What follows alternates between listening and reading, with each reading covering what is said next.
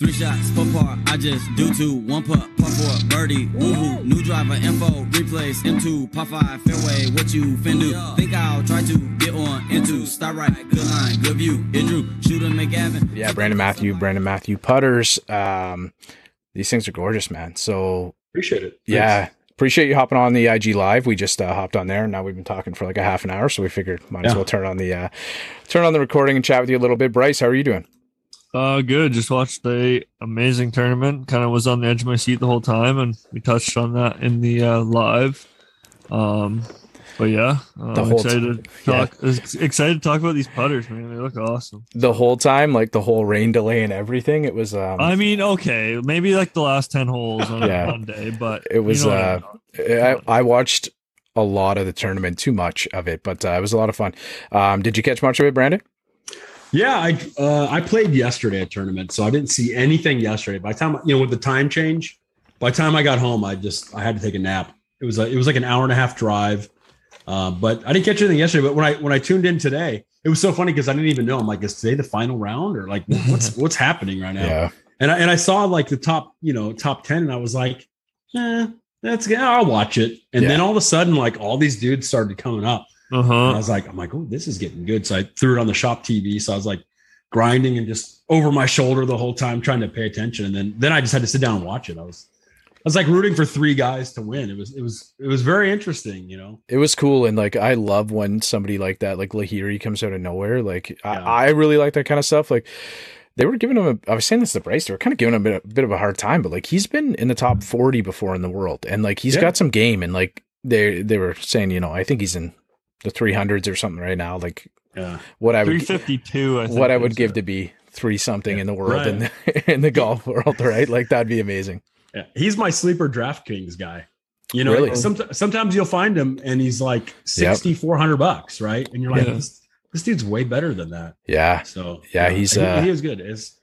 There's some pedigree there. I love the underdog story, man. I always root for the guy who's like he Monday qualified or he's a sponsor's exemption. Yeah. I always root for those guys. Cam Smith is hard to root against. I like him a lot. He's awesome, man. Especially with his family coming in from Australia, seeing them for the first time in 2 years. I thought that was awesome. Yeah, that was really cool. I was really pulling for Keegan, and then I saw him hit that one into the water on 18, and I was like, done. I can't believe Cam Smith did the exact same thing. Right? The punch out. I know. I was messaging Bryce on 18. The punch out. I just like. But it made it intense. That was really cool. We like that as golf fans. We want to see that, right? Because he was kind of starting to run away with it a little bit. But Lahiri made like a nice birdie on 17. But Players Championship, biggest purse ever, $3.6 million. It's funny how you don't want to watch when it's like a runaway like that. You're like, he's got a 6-shot lead. It's not exciting anymore. But man, it was like 10 under, 9 under, 10 under, 9 under, 11 under, 10 under. And it was just, these guys were battling out there. It was fun to watch. How about DJ firing a 63, tying the course record out of nowhere? Yeah. Chipping in on. I think he was on TV twice the whole time today. And I saw him on 17 at the end, and they're like, he tied the course record 63. And I'm like, wait, what? On his, you never know it, right? Yeah. Chipped in for eagle on the final hole too. From like 30 or 40 out for 29 on the front. He played it reverse. So that was pretty cool. But Brandon Matthew, maybe you can give us an introduction now that we're 10 minutes in here for anybody who's still with us here. Just tell us about yourself, kind of what you do, and maybe how we got connected. Yeah. It's one of those stories of just like, I never meant to really become Brandon Matthew putters, to be honest. I was doing like what we were talking about earlier. I was doing like refinishing and stuff like that. And really only because I'm left-handed and you just, you know how it is. You just can't find lefty gear. And your whole life you're frustrated. Oh, hey, I want the Big Bertha with the weight on the bottom, or the 440 head. Oh, they don't make that one in left-handed. And then it moved into like putters. So I'm like getting Scotty Camerons. I'm like, I really like a Newport model, the rounded bumpers with a flow neck. And they're like, they don't make that in lefty. They make a Newport 2 in lefty, and maybe a Del Mar. Like, it's like they didn't make anything. And out of the 20 something they make now, they have like 3 lefty models. And it was so frustrating to me. I started, what if I took one and cut the neck off and welded, a flow neck on there? I tried that, and came out really nice. And I had a real eye for keeping things like original. Right. So I really wanted the finishes to look original. You know, you look at a lot of refinishers, they'll try to do like a bead blast on it or something, and they use the wrong type of media, and it takes it from that silver shine to like a dull gray. So as people started seeing that, a lot of lefties were like, hey, can you do that for me? Can you do that for me? And so I started, you know, I'll try it out. And I was making like lefty long necks out of like TEI 3s. It was cool. And then someone's like, dude, you should start your own brand. And this is only 4 years ago, maybe. You start your own brand. And I was like, I have zero capability to even do that because I don't have a machining background at all. My background was in design and all that. You know, I've always been a quick learner. So I would get something. I bought a welding machine and I started welding and messing around, and I got good at that. And then I kind of ran into somebody that had access to a machine, and we just, you know, threw some drawings down, and it took months and months to get done. But eventually we had a first prototype model, and I was like, all right, this is going to be cool. This was in 2020. So like my launch date was like January 1st, 2020. And I immediately had a couple guys that like knew me. They're like, oh, I'll buy one. And I was only charging like $450 back then, which is like, you know, that's almost my cost on half the stuff I was giving out. And then I'm like, no, it was a few a month, maybe 10. And then all of a sudden it was like pandemic hit. And I was like, there goes my new business. Yeah. But really it was the opposite. It blew up from there. Yeah. Guys are emailing me. Oh, I just got my COVID check. You know, how do I get a putter from you? And my followers started growing, and I really, you know, because my background was in marketing, I knew how to push the product a little bit, right? Yeah. Everything was thought out before I even released a putter. The name, the logo, does it go on a hat? Does it go on a shirt? Can it fit on the putter face? Can it be a stamp? So I thought about all that stuff. And so as I started marketing it, you know, it really connected with some people. And I think definitely connected with the lefties. It's just such a small market. I had to, you know, really start pushing right-handed stuff. But, you know, it just kind of kept growing. And I think because I'm so meticulous about like what I put out, a lot of the feedback was good. And it was very interesting because I was getting, I had a couple pros, some Monday qualifying guys, some Corn Ferry guys, mini tour guys. And they were like, this is the best putter I've ever rolled.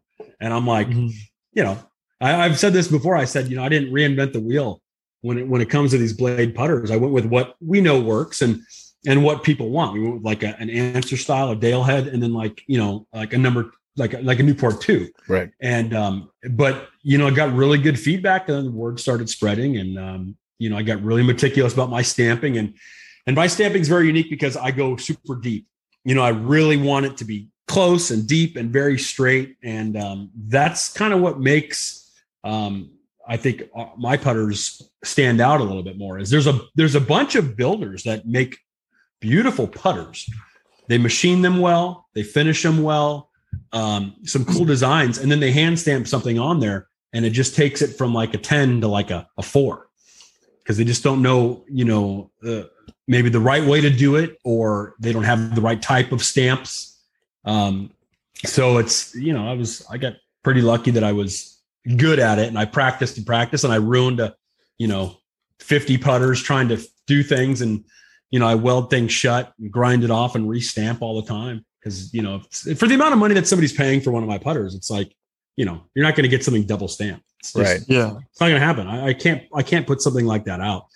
I've been down to the line where I've got a putter that's I've, you know, it's been welded. The face has been cut. All the stamping's done. And I'm going to put something in the cavity, an extra stamp, and I jack it up. And it's like, that's one of the only places, the flange line and like the back cavity. If you mess up, you're done. You know, you just can't fix it. I can put it back on the machine, but at the end of the day, it's like, do I take an hour or two to get it all fixed up and weld, and then maybe it looks a little better, or just toss it and start over? So it's, you know, it's a little frustrating, but those are lessons you have to learn. You gotta lose money to learn. And then it sticks in your mind. Like, what did I do last time that jacked this up? And don't do it again. So yeah, same thing with like any like any company, business, whatever it is, right? Like we go through the same thing with the podcast. Like you have your struggles, and then you learn how to like get better audio and stuff like that. So all hand stamping. We do some engraving as well. Yeah. No, a lot of the, I mean, all the lettering is hand stamped. Right. Some guys want engraving, or they want it, machined for a more like clean, generic look.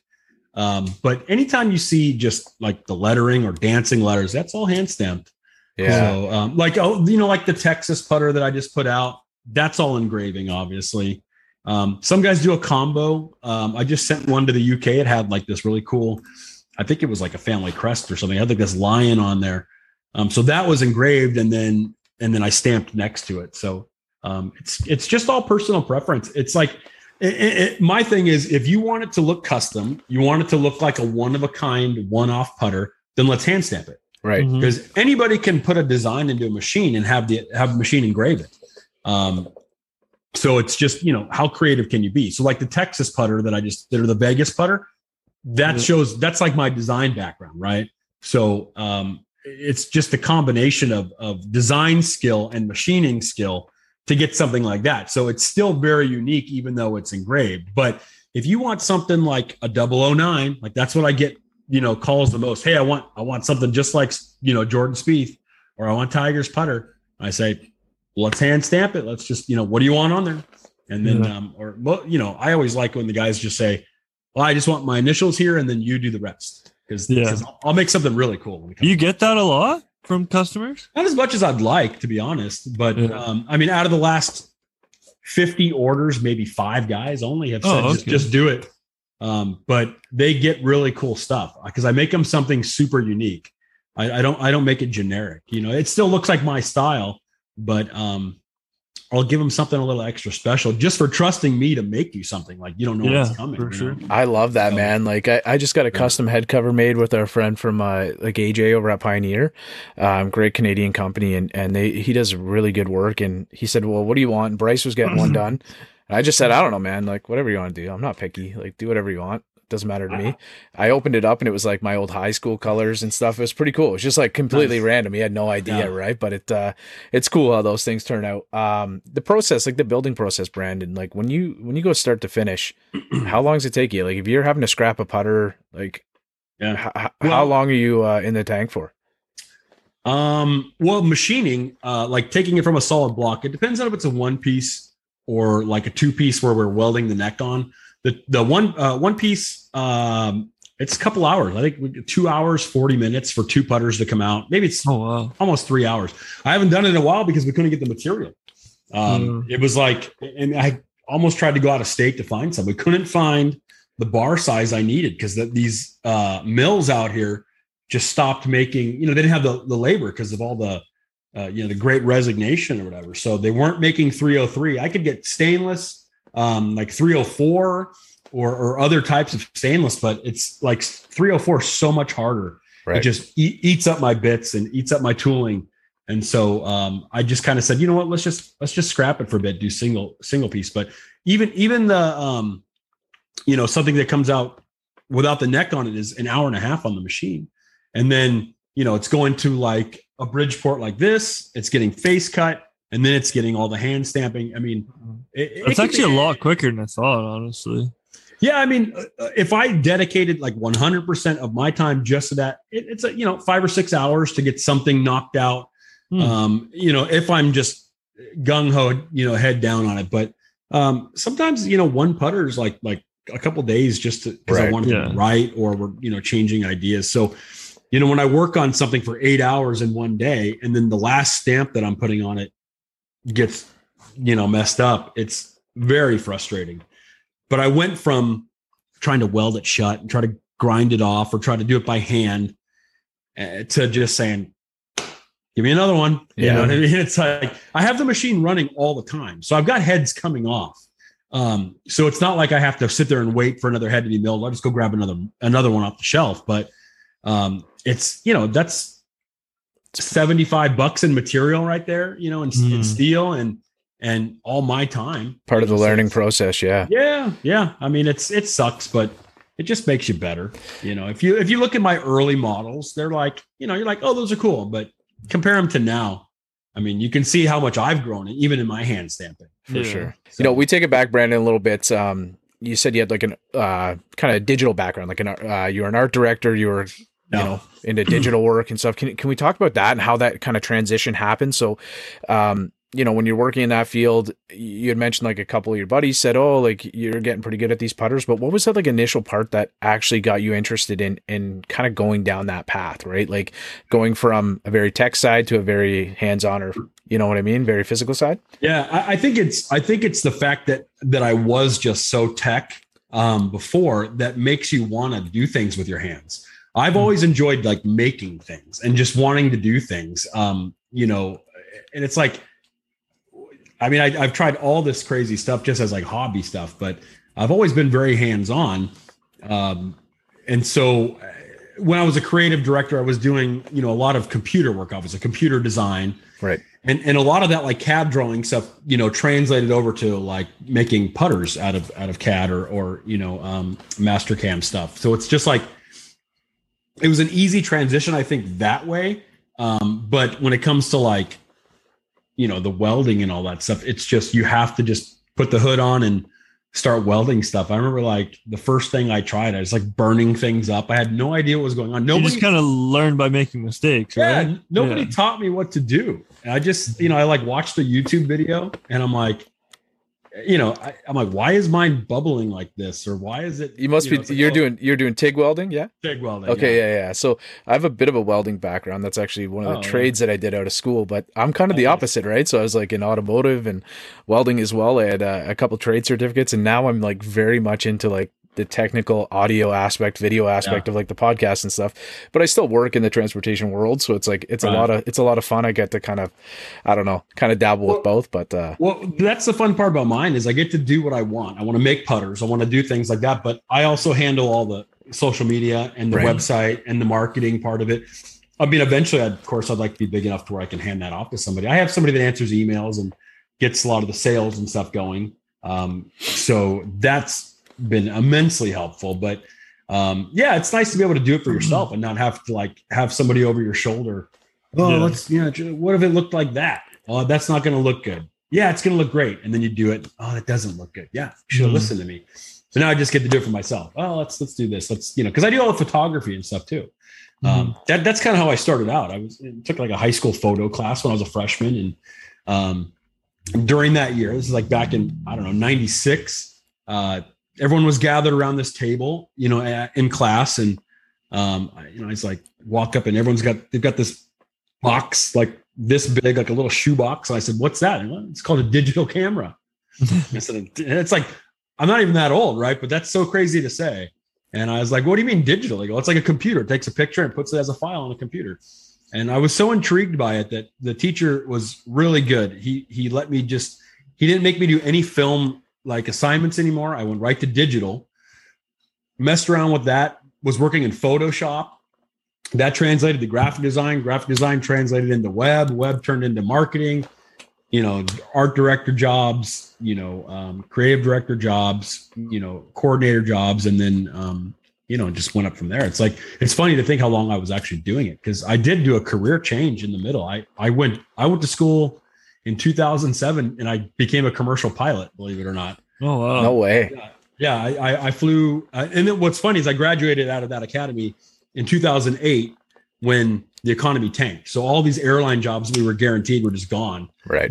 So I took like a crappy job fueling jets, and I got linked up with a private company, and it was like, hey, if you ever need a right seat, I have a commercial license. And then just like spitballing with these guys. And one guy was like, what are you doing next Monday? Nothing. Yeah. Well, you don't work here? Nope. I was like, I'll quit. I mean, I didn't care if I could get in an airplane. Of course. And then I flew with that guy for, 8 years, and I flew some contract stuff after that. And then, I was gone all the time. It was, that's tough so on cool. on my now wife. She was, we would be, planning something, and then I would get a call and they're like, yeah, we're going to Vancouver for 9 days. And I'm just like, see you later. So she wanted me back home, and I it was fine. Man, there's good golf I hear in Vancouver. I don't know. I took a flight out there a little while back, and I got to play 14 holes in like 4 days, so it wasn't too good. But it's beautiful there. I didn't get to play. The other pilot was not into golf at all. Right. He was an Italian guy, and he liked football and espresso. And that's about what we did. He'd just be, my God, yeah, man. When got espressos, I was like, let's go play golf. I bring my clubs. And we used to fly guys to Pebble, and all these corporate douchebags, like think they're good. They're all like 20 handicaps. So I'm like, I was like, guys, I go, why don't you invite me one time? Yeah. I said, I'll smoke your asses. You know what I mean? Yeah. But I think that's why they never did. They never invited us out. I think they knew I was going to, And now you're Brandon Matthews, Brandon Matthews. Sorry, Brandon Matthews has won recently on the Corn Ferry Tour. That's what I said to you. That's why I get kind of confused by that, right? But I got tagged left and right for that guy's victory. What a nice little shout out. You got to get him a putter, man. I talked to him 3 weeks ago. Yeah, I sent him a DM. I'm like, dude. I go, is this a match made in heaven or what? Like, should you roll one of my putters? And he was like, I think maybe he hadn't heard of me. He's like, dude, that's so awesome. He goes, obviously I'm rolling good right now. I think he's playing like a 2-ball. Yeah. But I'm going to send him something. I'm going to send him like a number 2, little flow neck, and maybe he'll roll it, and maybe it gets on tour. But I'm trying to figure out how I make it like cool, because I want to incorporate my name, obviously. Yeah. And his name. So just I'm going to try to S in brackets or something. Yeah. That's exactly what I'm going to do. I was going to go Brandon Matthew and like a couple, brackets and like an S with like a asterisk next to it or something. Yeah. I love that. That kind of pushes me into my next question about, kind of like you said earlier, how you kind of have putters coming out all the time. Do you have a certain amount of putters like in a lineup, like certain amount of designs, or is it kind of, do you kind of customize it towards what the customer wants? They're all individual. It's, okay. I mean, the lineup right now, there's, 30 putters in line right now. And before it even comes to me, it's what model, what material, what neck type, what specs, link, loft, lie, weight, what finish, and then the design is put on a template. And so it's like when I pull one out and ready to go, it's once we've milled it, it gets in line, and then it's just onto the machine to cut the face, cut the weight, and then I just customize it. And everyone's different.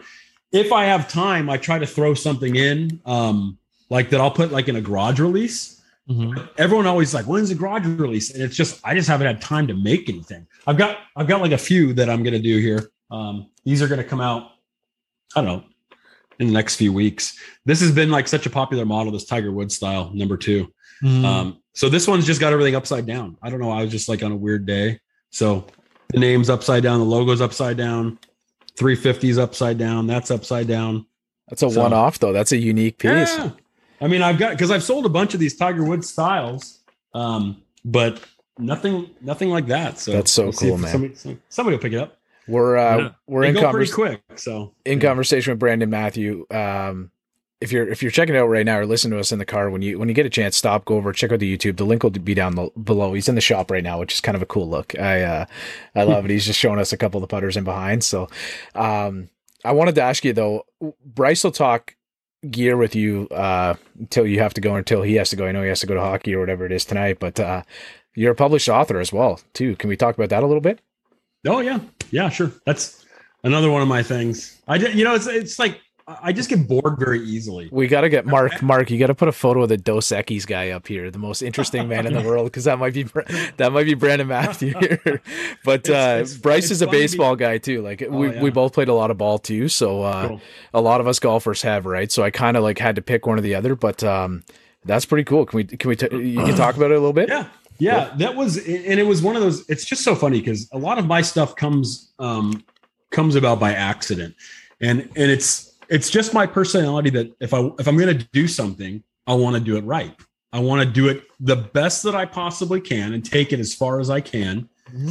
And then once I've done that, I move on to something new. And that's what worries like my wife and stuff about the putters. She's like, at what point do you get tired of making putters and move on to something else? Yeah. But this has definitely been the most successful little side gig. So, the books were cool. They were, I published them in 2013.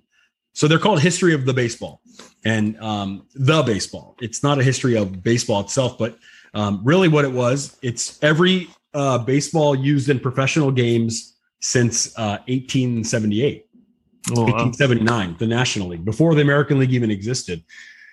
And it just started out as I was collecting a lot of Angels stuff. You know, my whole life been an Angels fan. It's just they're 15 minutes down the road. And so I was like, oh man, I found like this ball from the 1940s, and it was an American League William Harridge president ball. That's when the leagues didn't have a commissioner. Well, they had a commissioner, but they had an American League president and National League president. They don't do that anymore. And so the American League had their own ball. It was Reach was the brand, and the National League played Spalding baseballs. Now Spalding owned both, but they kept them separate for some reason. Mm-hmm. And so I was like, dude, this is really cool. Maybe I could get one from like every decade or something, or every era. And that just turned out to be the worst mistake of my life, because there were so many balls, you know, from the get-go, like some that I've only ever seen one of. And what's really crazy is I own this collection still, and I have a whole room in my office that's like it's just all baseballs and all baseball stuff. But you know,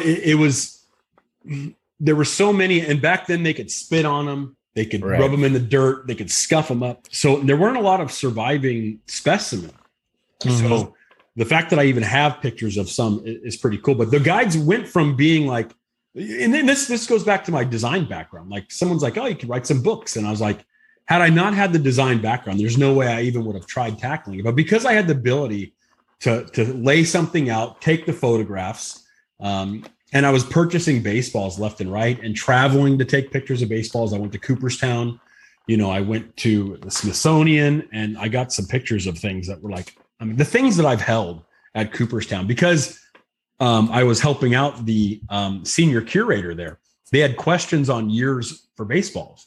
So when I got there, I got the private tour in like the basement, you know, the archives. I've held like Ted Williams' last home run bat. Like I've swung it in my hands. I've held Roberto Clemente's glove and his hat, and Babe Ruth jerseys, and Gina Davis's outfit from the movie A League of Their Own. I mean, I've touched and held all these things, and you know, Ty Cobb bats and balls, and Christy Mathewson baseballs. Like, not many people know who those guys are. Well, Ty Cobb, but like Christy Mathewson, it's like the things I saw were so unbelievable. It makes the upstairs where the museum is look like crap, because there's so much stuff below. But I did this chronological collecting, and I all of a sudden became like the guy to go to. Somebody had questions, and all of a sudden it wasn't like I made them for collectors, but the collectors weren't buying them. Authenticators were buying them. Investigators were buying them. And it was like, I went from being, like the collector guy to all of a sudden the dating expert. Mm-hmm. So all these authenticators are now saying, hey, this is a Babe Ruth signed baseball, but you're saying it wasn't manufactured until 1953. And they're going, oh shit, we've got all these forged baseballs. Right. And so the FBI has my books, this, you know, Smithsonian, the Library of Congress, Cooperstown, they all have these books that they use as reference guides. And the FBI was the coolest one, because you're just like, you know, they're trying to find forgeries, and they're like using my book to date, you know, that's insane. That's wild, man. Cool. What a cool story. I played quite a bit of ball myself, sort of Bryce, but like, I guess, my grandfather, so, on my mom's side, quite a bit older. There's a photo floating around. He played a game against Babe Ruth. He was a professional baseball player. And there's just, I guess, a photo of him just like watching the ball go over his head or something. So that's awesome. I have to get a hold of that, because that's a pretty cool memory to have. How many you got? Totally. How many balls you got? Hundreds. Yeah. Hundreds. I don't even know. I mean, like, okay, so, you know, what's so funny is I wrote these books. It's almost been 10 years. So the American League, it's something like, I don't know, 60. And the National League, it's something like 72. So I have all those. And then just like, I have it's like I'm an addict, right? When you start doing it, you just keep buying. I have every All-Star or World Series baseball from like 1978 when Rawlings took over. 78, 79. Each year had the year on it. Yeah. So I've got every World Series baseball since 1978. So, you know, it's like to this year. Yeah, to 20. Yeah, 2021. Awesome.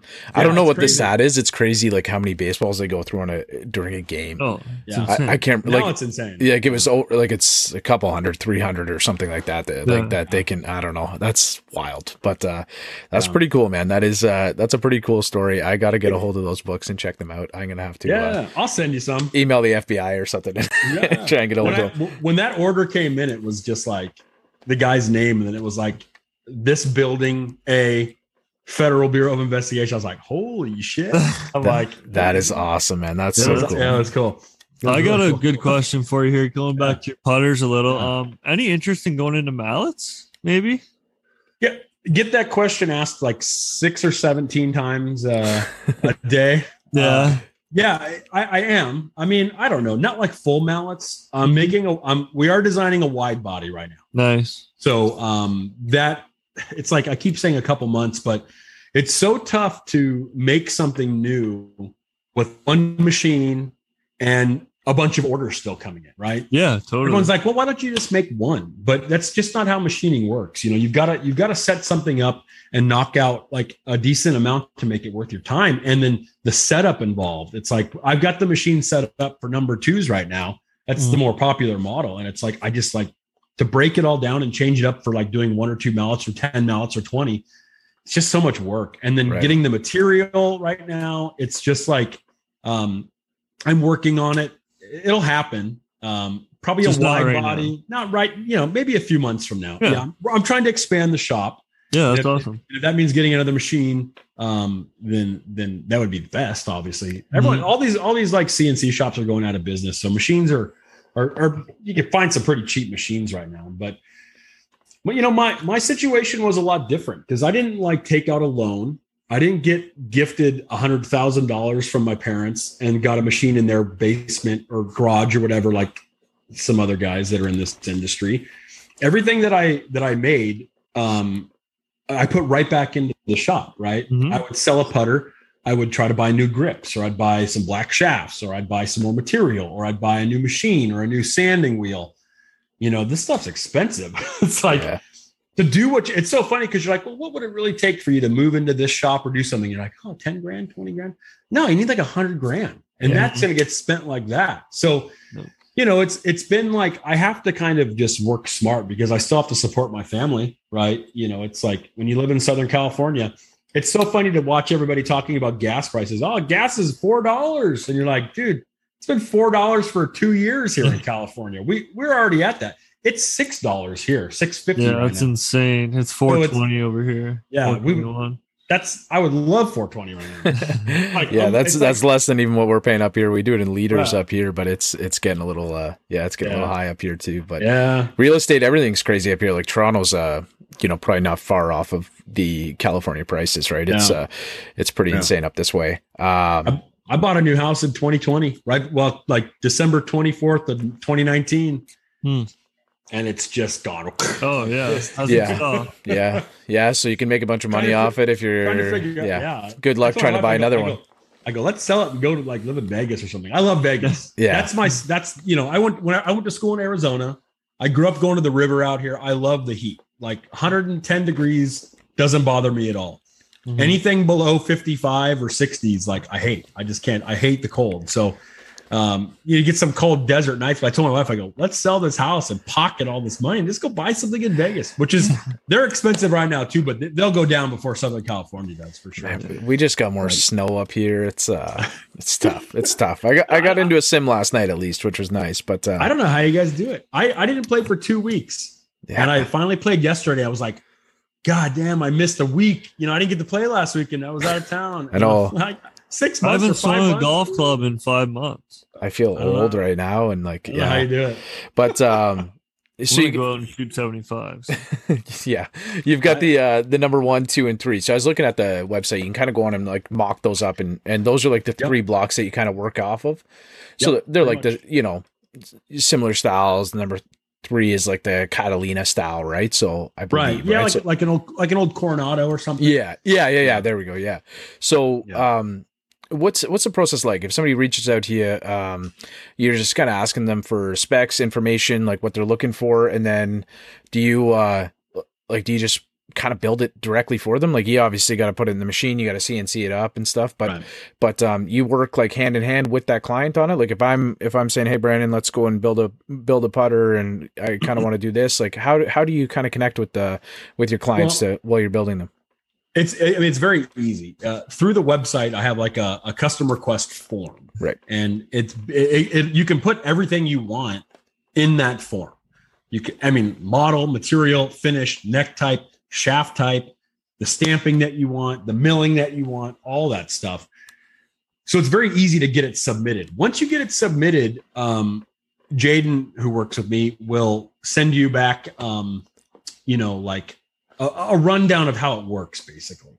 We've gotten all these generic cues now because it's the same question over and over and over and over. Right. How much is this going to cost? And that's everybody's concern.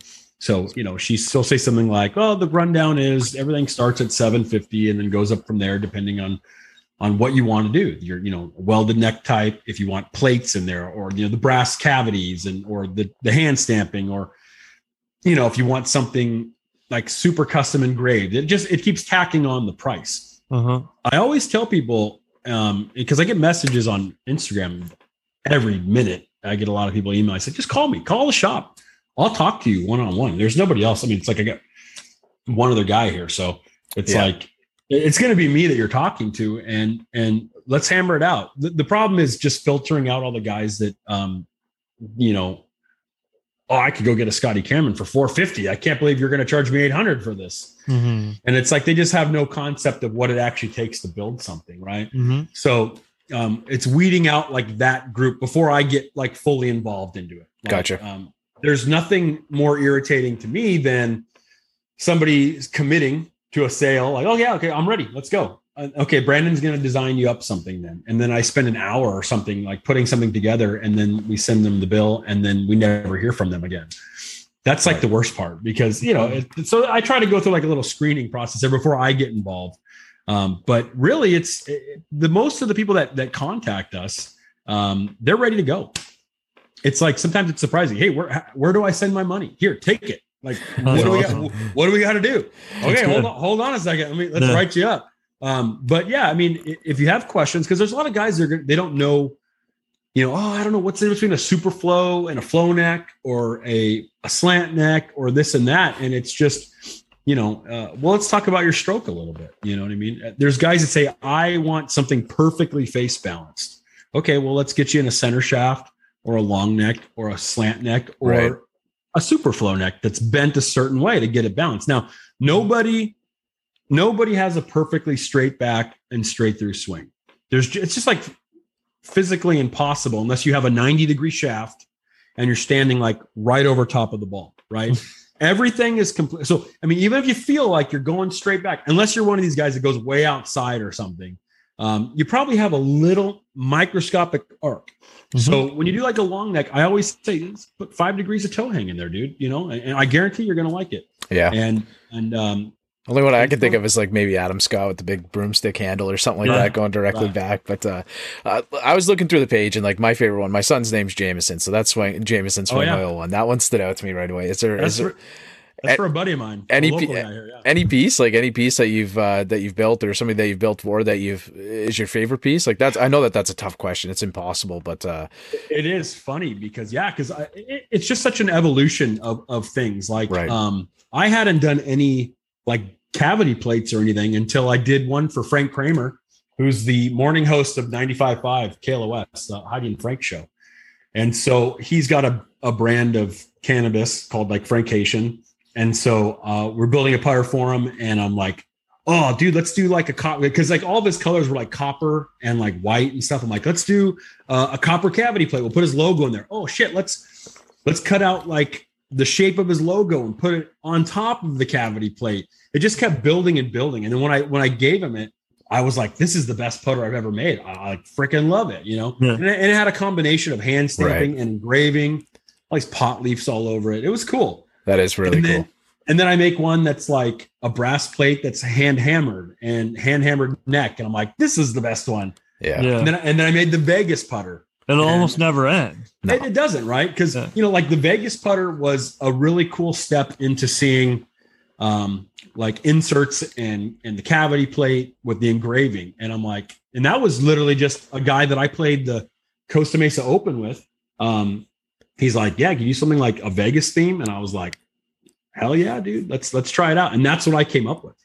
And then when people saw that, a guy emailed, he's like, can you do the same thing, but for Texas? And so I hammered out that Texas one, and that Texas one, even better than the Vegas one. And so from that Texas putter, 25 more orders of, okay, I want the Texas putter, but I don't want anything Houston on there. And then one of my buddies who moved to Texas, we're doing one for him where it's going to be like half Huntington Beach or half California. And then over to Texas, like a airplane. I haven't even decided yet. We're going to make it so, down the line, when we look at this, you can look back at this conversation. I'm thinking like some kind of airplane, like dots going from California to Texas on the bottom. So you should do a beach into kind of like a desert. Yeah, kind of style. It's like that's cool. What's so fun about being a designer is I can sit on the computer and grab all these elements and try to place them and see it's what endless. Works. Yeah, that's the fun stuff. They take forever. A putter like that, everyone's like, "What's something like that cost?" And I'm like, "That's like $1,000." Mm-hmm. Why is it so much money? And I go, believe me, that's cheap for the amount of work I'm putting into. Because not only is it machine time, and then engraving time, and then getting like inserts cut out. And it's all the graphic design time before that, and then converting that into a way that it can be engraved, and then lining it up on the putter, the right way where it's, looks the way I want it to look or my vision.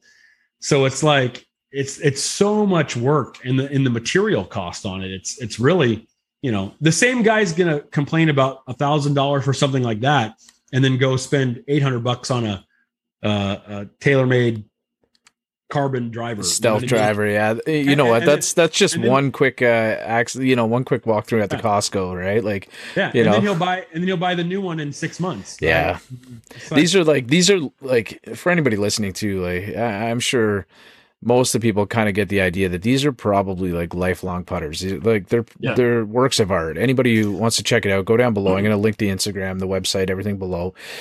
They're not just kind of like they're not your run of the mill putters, right? These are some of the best looking putters in the world, right? Well, thank you. I think so. But you know what it is, and that's what's kind of rewarding about it is I just did one for a guy that played in our AM tour.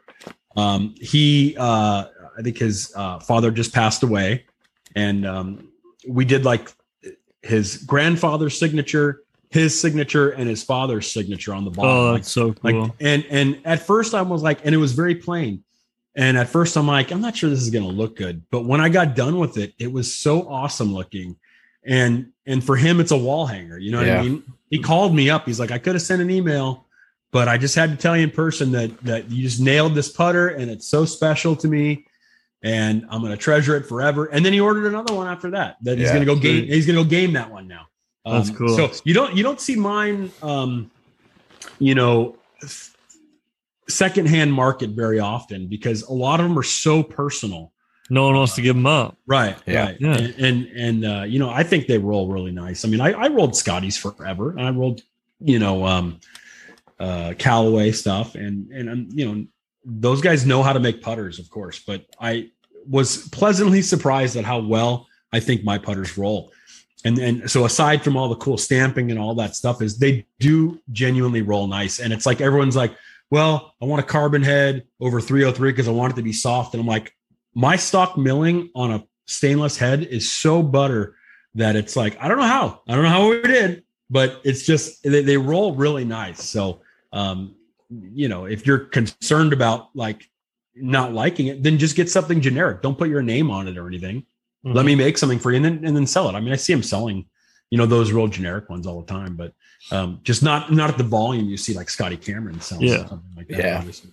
With that Canadian conversion up here too, could probably make a absolute fortune on those things, man. I've got Canada's like, I got so many Canadian clients. Oh, I've heard, man. I've heard there's so many of us. Plus the lefty market, right? The lefty market is 30% of us up here are lefties, right? So all lefties. I've done a lot of NHL guys. That's cool, man. A couple guys from the Ducks here in Anaheim. That was really cool. I did like 6 putters for Adam Henrique. Nice. He was getting married. We did like 6 putters for his groomsmen. That's sweet. That's so cool. Josh Manson You know, I met up with him a couple times. He fitted him. You know, it's fun. It's like it's just one of those things where like I was so surprised to see all these check marks emailing me all of a sudden, right? Yeah. A lot of MLB guys, tons of baseball players, tons of NHL guys. Are you a Ducks fan? Are you a Ducks fan? You're not gonna like this, but I'm not a big hockey guy. Yeah. Okay. You know, I it's not that I don't like hockey. I was so into baseball and golf growing up that those are like my sports. I've been to one, I think I've been to one, maybe 2 hockey games. I was just going to say, Mac, I got to get JD to get a putter from him. He's in Anaheim. My brother played with one of the Anaheim's defensemen. So nice. I'll definitely try to get him in contact with you. Gotta get Trout to buy one. That would be, I imagine that would be kind of like, that'd be up there. A real moment. Those are the guys. I have friends that are like, yo, I know Trout. I'll go drop one off at his door tomorrow. And so, I mean, I'm totally fine with that. Yeah, absolutely. I just, it's like something like that, like one mention on Instagram. It's like followers go from 6,000 to like 50,000. Like that, right? Yeah. It's not like in concrete, but I've got like 2 very big name PGA guys that are going to get something from me. Nice. One doesn't know it's coming. So, it might just go in the drawer or in the garage or whatever. But the other one could be a really big deal for my company completely. So that'd be great, man. I'll update you guys in a month or 2 when that happens. But that's all it takes is somebody like that. Like if I got something in the hands of, Ricky Fowler, it's like, even though he's not on top right now, he posts about that one time. It's like, you know what I mean? He's still a huge name in the golf world. Yeah, we've had some of the some of the Canadian Tour pros up here. Like a couple of weeks ago, we had Callum Davison. He was the PGA Tour Canada Player of the Year, cross-handed player, righty swing, lefty grip. Yeah, like some of those guys too. Like he'll probably be playing on tour one day as a cross-handed player, which is absolutely nuts. But he'll be playing in the Canadian Open up here. But like you never know, man. If you connect with one of those guys and they just it can happen, right? Like we'll get there. Yeah, I mean, it's at the end of the day. Like I have to remember that I've 2 years is all that's exactly in my background here. Yeah, and I think that the amount that I've grown in that time by myself, without any type of, I don't pay for marketing or anything like that. Maybe I should, I don't know, but it's like we've grown pretty substantially in the last 2 years and it'll happen. We just have to find the right guy. Maybe Brandon Matthews takes us on tour after he gets pissed at his 2-ball and wins with it. And then it's like, it's what's in the bag and it's listed there and you're like, holy crap, And then you're flooded with right. Well, because people would think it's some type of like custom putter that he put together. The story would be crazy, right? That'd be so awesome. We gotta, you gotta make something work out like that. Brandon, we got to have you back on, man. This was great. I know we got to wrap up here, but this was awesome. This is the most interesting man in the putter world right here. This is I appreciate it. Yeah, your story's absolutely crazy. I love it, man. We could chat all night, but why don't we do this again? I think this would be a lot of fun and maybe in a few months or at the halfway through the golf season or something, we'll get you back on. We'll have a chat, kind of see if some of these connections have come up and see who's rolling these things on tour. I think it's coming. I got a feeling, man. I hope so. And anytime I really enjoy these. It's I've never been one to be short of words. So sometimes I go back and watch and I go, oh, you're talking too much, dude. But no, man. Hey, that's what a podcast is about. Yeah. No, it's best to have a guest that'll come on and chat a little bit. Cool. Right. So I have plans to hopefully get down and see Chris at some point. I'll probably pick up Bryce on the way and we won't be far from you. So maybe we'll put together a foursome or something. I think we'd have a good time, man. I just played in Riverside County yesterday. So yeah, that's where he's there all the time. That's cool, man. So, if anybody, before we let you go, again, we're in conversation with Brandon Matthew. Thank you guys for hanging out so far. This was such a cool chat, man. You're like, the story's so interesting. I love it. We definitely got to do it again. But anybody wants to get a hold of you, where can they reach you? Yeah, very easy. BrandonMatthew.com is the website. That's for any type of order inquiries. And then, Instagram, it's just at Brandon Matthew Putters. And I always appreciate the follows because I want to look bigger than I am, Well, hey, and that translates directly to business too, right? So, totally. Yeah, I don't know. It's fun. We've got I think 1,500, 1,600 followers, something like that. And, you know, more than, I don't know how that translates to podcast views, but like I was saying, YouTube's a new thing. So if you're checking this out or listening to it, go check out YouTube, because we have no idea what we're doing there. But yeah, the audio portion we get a lot of support on, which is really good. Great. So if you're listening, even if you're in the car, stop the car, whatever it is, go down below. We're going to link the website, going to link the Instagram, go over and just kind of scroll through and check out some of these putters, and think about getting one built up, because they are pretty amazing, man. And the prices are only going up too. I love the logo. Yeah, thanks. A lot of consideration into it, believe it or not. It's like, it looks so simple, but yeah, I was like, that's cool. I like it. A couple of my friends have some like original ones, and they're like, I'm gonna hold on to this. This isn't even the real logo. So yeah, it's a lot of fun. But some of the OGs or something. Yeah, but yeah, let's do this again, man. This was awesome. Anytime. Thanks so much. Appreciate it, guys. He's out in my ball in the course where I tee up. I lose the ball and I re-up. I miss a fairway, I probably end up in the ocean or maybe the beach. And I'm on a par 5 and I'm finna go reach it. Second was blind, I ain't see it. Feel like it might be an albatross, worst case scenario.